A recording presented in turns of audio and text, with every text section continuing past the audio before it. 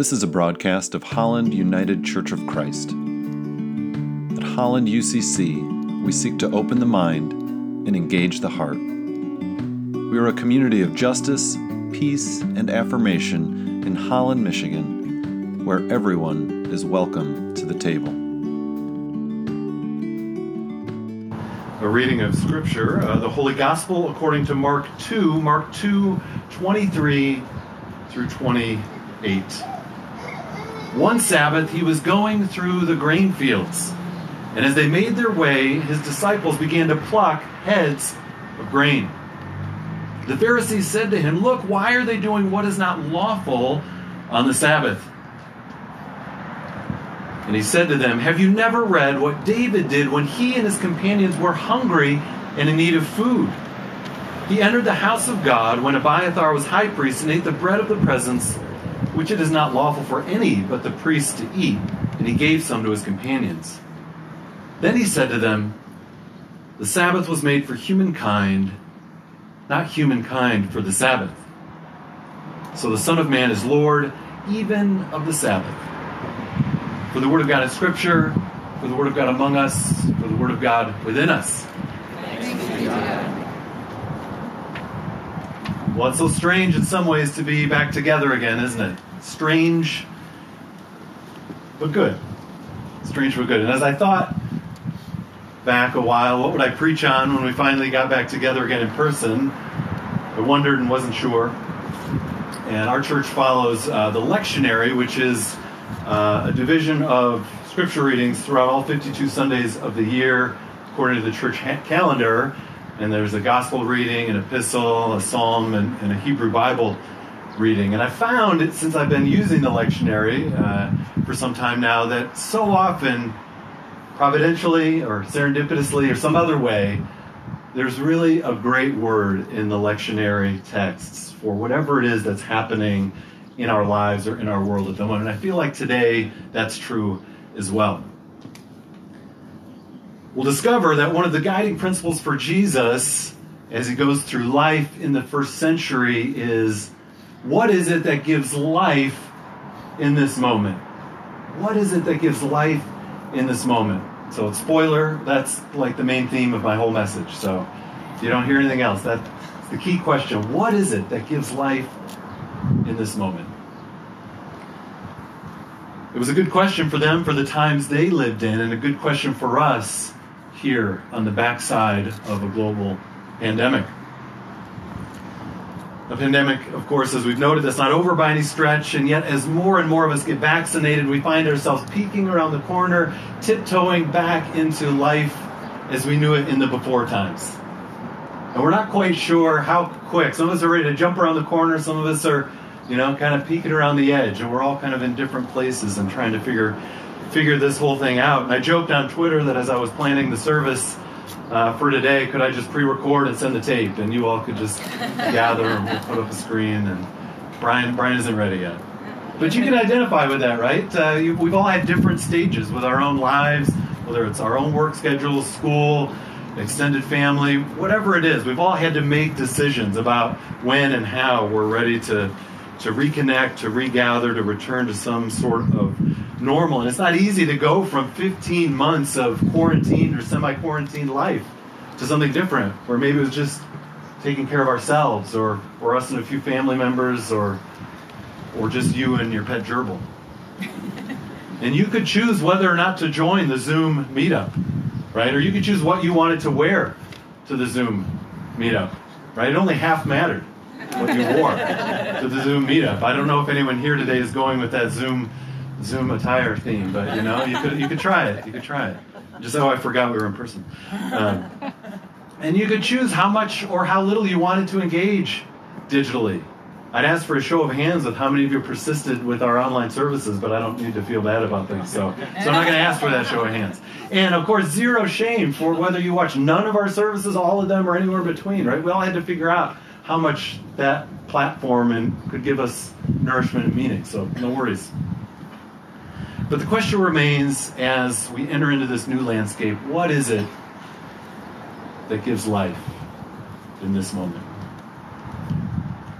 Well, in our text, Jesus and the disciples are navigating a central Jewish religious institution,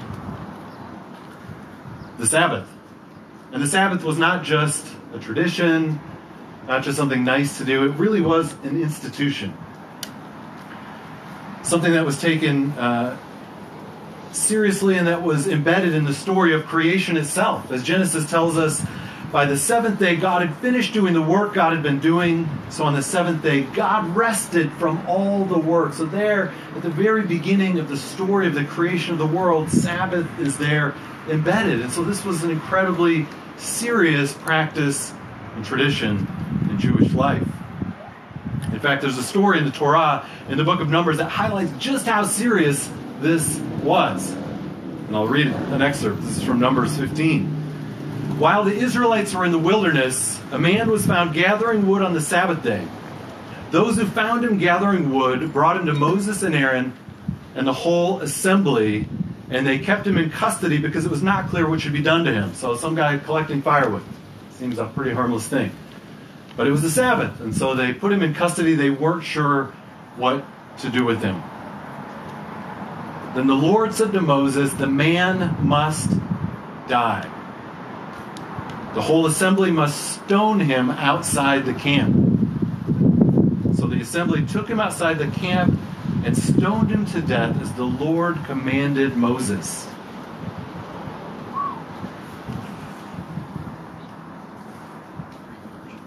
The Sabbath was not a joke.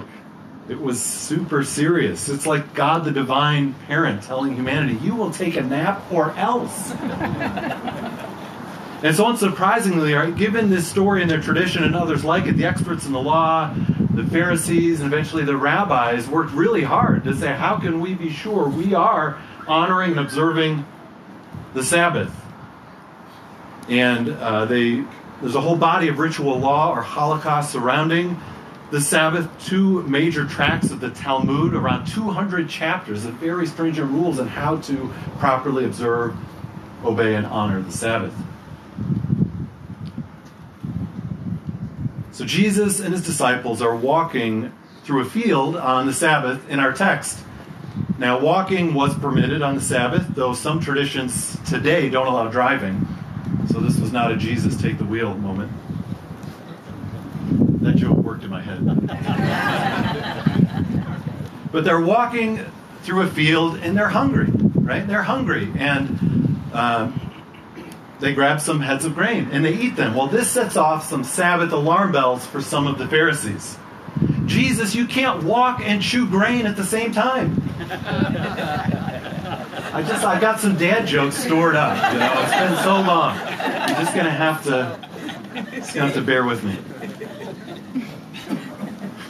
Okay, that's not what they said. They said, Jesus, you and your disciples are violating the Sabbath. You're violating the Sabbath. Not a small thing, right? Think of the guy collecting firewood. And Jesus, like a good Jew or a good defense lawyer, appeals to precedents. Have you never read, he starts out, which is already an insult, because the people he's talking to not only have read what he's about to tell them, they likely have the whole story and text memorized. He says, have you never read, and he refers to a moment when David and his companions were hungry, and David uses his, I guess, kingly authority to take bread that was meant to offer to God. Only the priests were supposed to eat this, the bread of the presence out of the tabernacle, and they eat it. So it's not a direct analogy to the situation, but it's the breaking of a law because there's a higher purpose in play. There's a higher purpose in play. And that purpose is, what is it that gives life in this moment? And so if the laws and traditions we've constructed or that God has given us are no longer giving life, right, we have the right to break them or at least reframe our understanding of them. And then Jesus, as a good defense lawyer, delivers his closing argument. The Sabbath was made for humankind, not humankind for the Sabbath. In other words, the point of this thing was to help humanity be more full, experience more goodness, live as God intended you to live. And if we make that thing more important than actual people who was meant to help, we're getting something backwards.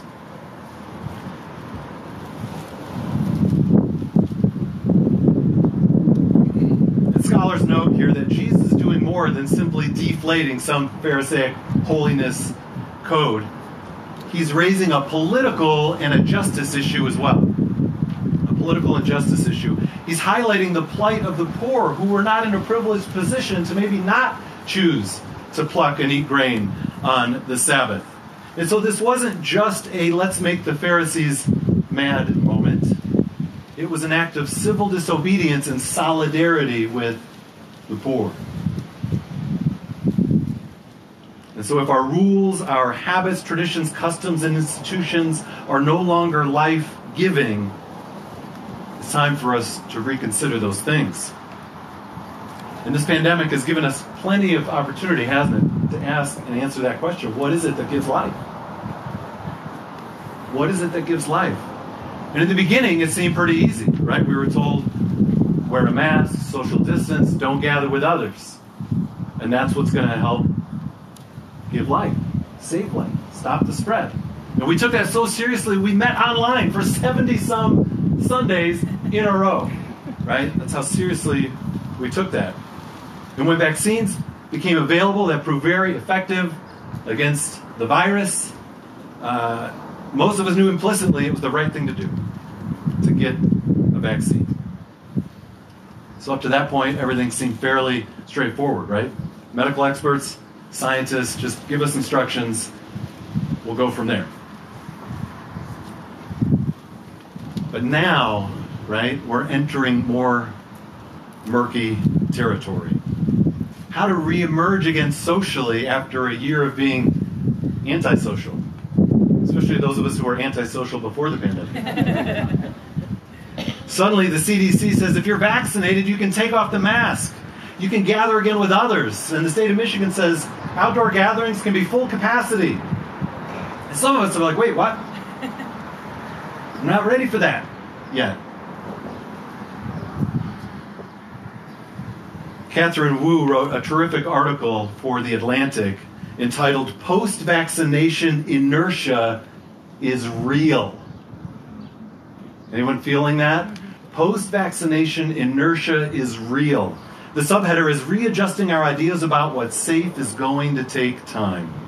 And she quotes a health psychologist who says, I've had nightmares or dreams where I'm in a crowded place and I'm not wearing a mask and no one else is.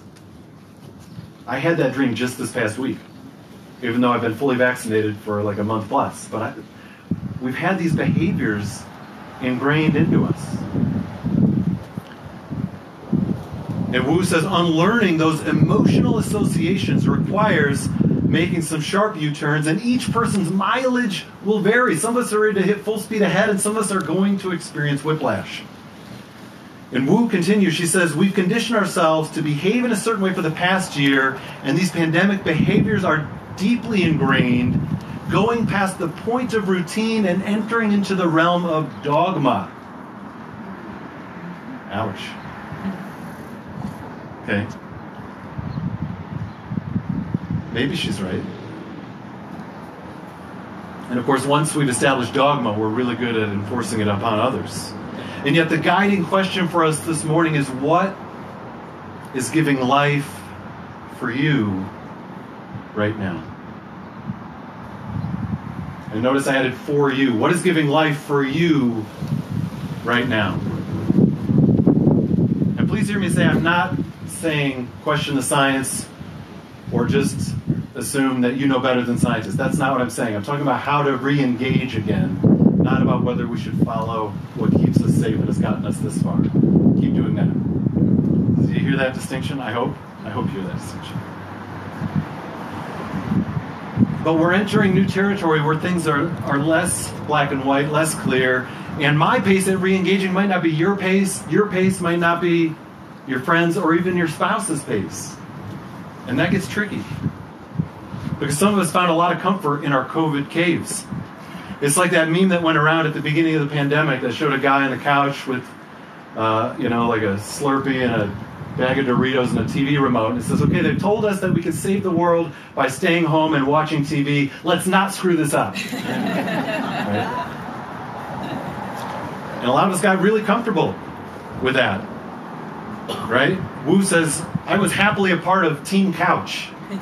team couch. She says, but now with a tiny prick in my shoulder, I'm facing all kinds of new questions, and I don't have a comprehensive playbook or guidebook telling me what I should do, and that feels complicated and difficult, and it is. And of course, other of us have been chomping at the bit to get together. Some of you were meeting outdoors in the dead of winter with friends just to have a cup of coffee with another human in the flesh, right? So we're all at different places on this thing, and I think we're all over the map on this.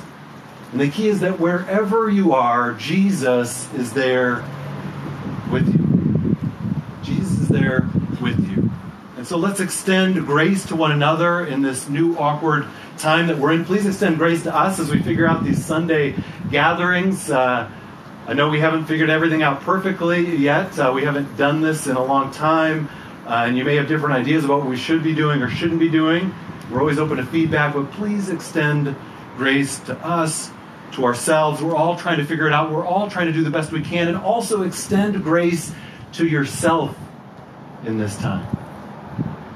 Extend grace to yourself. If you might be feeling something weird about why do I feel apprehensive as I see my schedule fill up and it's not just online. Give some grace to yourself as well and figure out what you need in this time as best you're able. As best you're able. And let's be guided by that wise old question, what is it that gives life in this moment? If we allow that question to guide us, it will be good not only for ourselves, but for others as well. Amen. And namaste.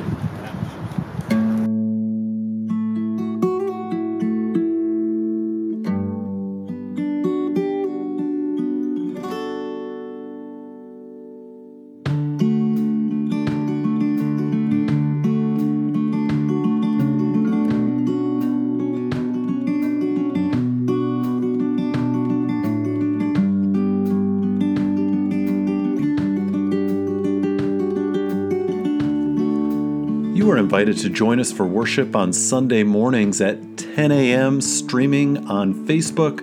You can also watch these messages on the Holland UCC YouTube channel. And for more information, how to get involved, or to support our work, like us on Facebook or visit hollanducc.org.